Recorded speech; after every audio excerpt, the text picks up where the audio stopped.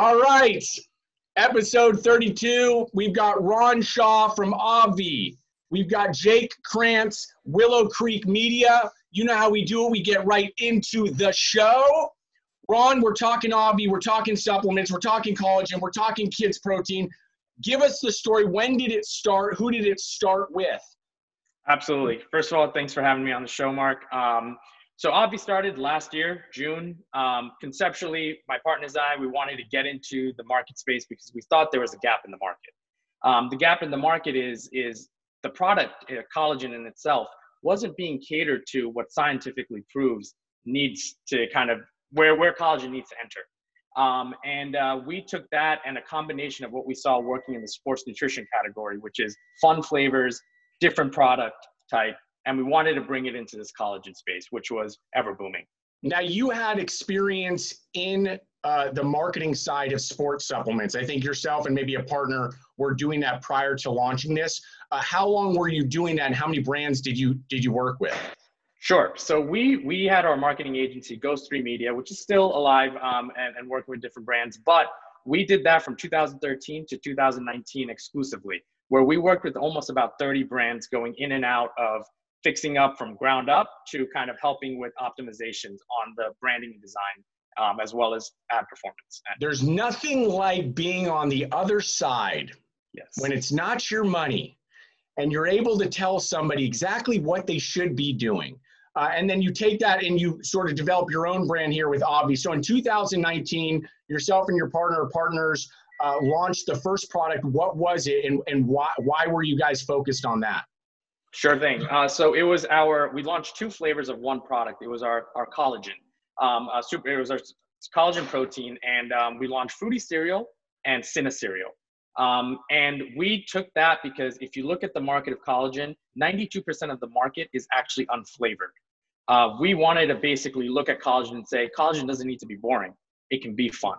And so after 6 months of R&D, we came out with those two flavors because also on the sports nutrition end, fruity flavors and cereal flavors are trending higher than regular flavors that we're known for, like the chocolates and vanillas. So when you launch a product like that, are you doing it online? Is it a direct-to-consumer focus? And did you just throw up a website? For those that are watching and maybe want to do a direct-to-consumer business, is that difficult? What does that look like when you're launching a product? Yeah, I think for us, our direct-to-consumer was our bread and butter and still is.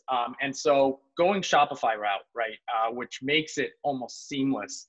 Obviously, we had experience building them, but going Shopify route, and then building the crux of your business off of that really helps kind of establish your foundation.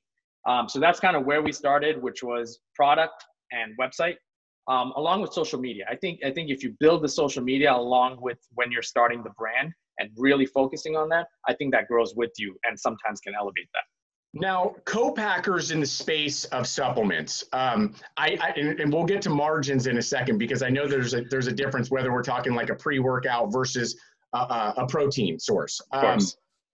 Since you were in the space consulting, I'm assuming you sort of had a lead into co-packing, which anybody's watching, this is where they're going to actually get the product made. They're going to put in the packaging and get it shipped out. What does that look like? Sure. Yeah, I think you nailed it. We did have a kind of peek into that side of the industry when we did work with different clients. And I think it gave us the leg up of not having to guess our first attempt at working with someone. But it was obviously, you learn a lot about, there's a lot of pieces that go into it. Labels, lids, right? We wanted custom pink lids, thinking initially, oh, that should be easy. But that's a 6 to 8 week lead time, We wanted matte labels versus glossy.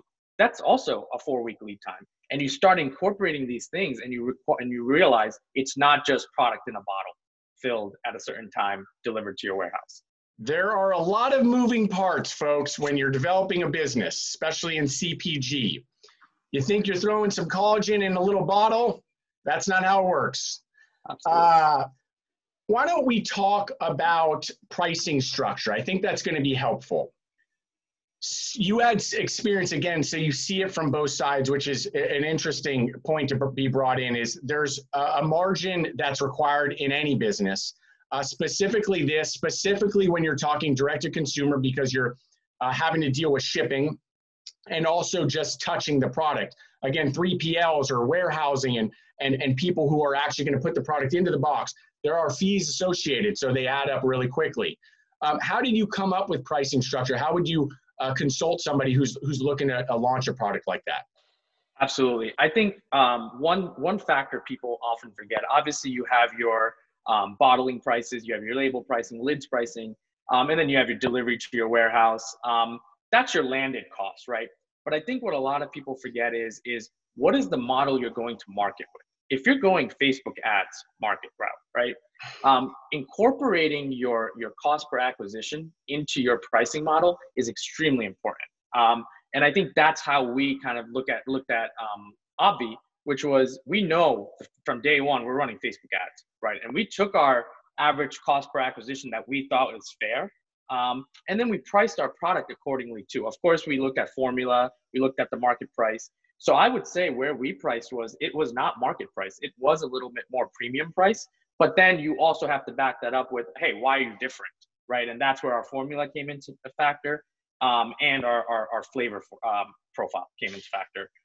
But I think overall, pricing wise, you have to incorporate that marketing piece just as much as you incorporate your landed cost, and then comparing to the market. Cost per acquisition. You are throwing your product onto Facebook. You think somebody's just going to buy it. That's not how it works. You got to throw that thing. You got to put money against the ad. You got to keep pushing it out there. You got to find who the demographic is. You got to create all these different funnels. And then you're going to come up with the price, the cost. What was it? Was it $10 to acquire a customer? Then you got to put that $10 on top of your cost of goods sold. You got to put that $10 on top of your cost of goods sold on top of your shipping. You got to put that $10 on top of your cost of goods sold on top of your shipping. You got to put that. You get what I mean? By the end of it, is there any money left over? And if there is, which is the minority, that's why so many businesses fail on top of the 45 other reasons. Right. You can then, what I'd say, double down. You were investing $1,000 a month, you might be able to invest $2,000. That's the flow of it. Again, we're talking direct to consumer. Going retail will be a whole other conversation. So let's now talk 2020. Luckily, COVID may or may not have affected you in any way, especially being direct to consumer. What does the business look like today? Absolutely. I think COVID was obviously a wrench. But wrenches are not necessarily always negative. For us, we did our best 3 months, trailing 3 months. And for us, not that we didn't expect it. Obviously, you look at the mindset, the consumers are at home, right? Mm-hmm. The buyer behavior is everything's online, convenience, shipping. So naturally, e-commerce is going to play its part to be better. For us, obviously, it was very successful. But what we saw, which was really interesting, was we had launched our kids' protein line right around COVID time, which was tricky for us. But kids are all at home right now. Parents are at home. Parents looking for solutions for their kids became a kind of a trajectory in our favor during this time, because it almost where we launched a new product, but the sales behaved almost like a product that's been existing. So it's been a very interesting landscape for us, where when you're launching a new product, you don't think to double, triple down on it within a month or two, right? You're going to see how it's doing. But for us, the kids line is doing excellent during this time. And I think that's what's been very interesting in our business model, which is, even though we're launching consistently products every other month or every month, we're seeing trends in product lines that we didn't think would, kind of grow so quickly. They are growing so quickly, and we're trying to back that up with more flavors, et cetera, and launches. As a parent, and most parents would attest to this, we're all looking for ways to get more protein in our kids' bodies. We're looking for more nutrition. If you are on the right path when it comes to putting good foods, real foods in front of your kids, and then in this case, having some ways to supplement it with something that they may want, like a great tasting protein shake, or of course throwing into a smoothie, or the 25 other ways you can use a protein source like that. Absolutely. All right. Well, I like that. Let's close it out. What does the next 12 months look like for Obvi? Sure. So the next 12 months, we've actually figured out our next 6 flavor launches. So we're doing a flavor launch per month. And we have that set up. And then we are going to start heavily expanding into a few more daily essential products, ranging from, all day energy pills to hormonal balance. One of the biggest things is we lean on our community. We have about 6,000 members in our Facebook community. We ask them what they want. We let them pick the next flavor. We let them pick the next product. Surveys are huge for us. And so it's not that we may not have our next 12 months figured out. It's they're actually in the process of choosing our next 12 months, which has been something that's very successful for us because there's no surprises. Every product that we're about to launch is already on our website 2 to 3 months before it's about to launch, and people start signing up and gearing up for excitement. So a lot of different flavors, a lot of daily essentials coming, and some more expansion to the kids line. A customer-centric brand makes a lot of sense to me, folks. People first.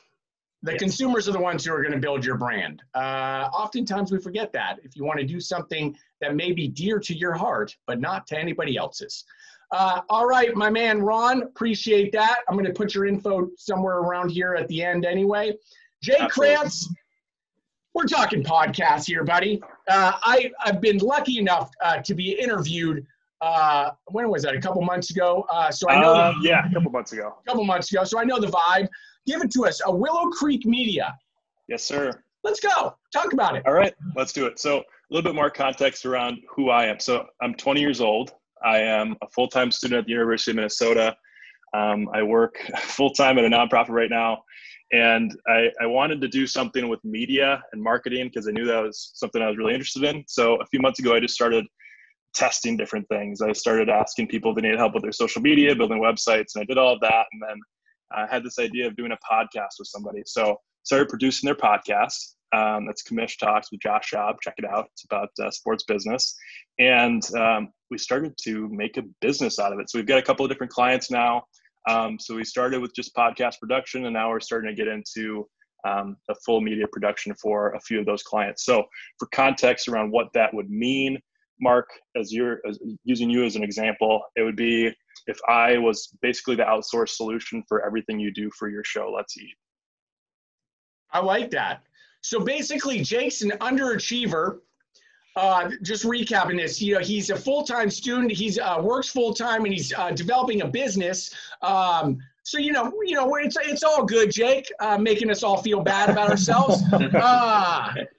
Okay, outsourcing. I like that. And give me like a 30-second on what you think is the reason for bringing a brand, whether it's personal, right, or a company, onto a platform like here, like what you can see I'm doing with LinkedIn and Zoomcast, and then even over on the audio on a podcast. What's your take on that?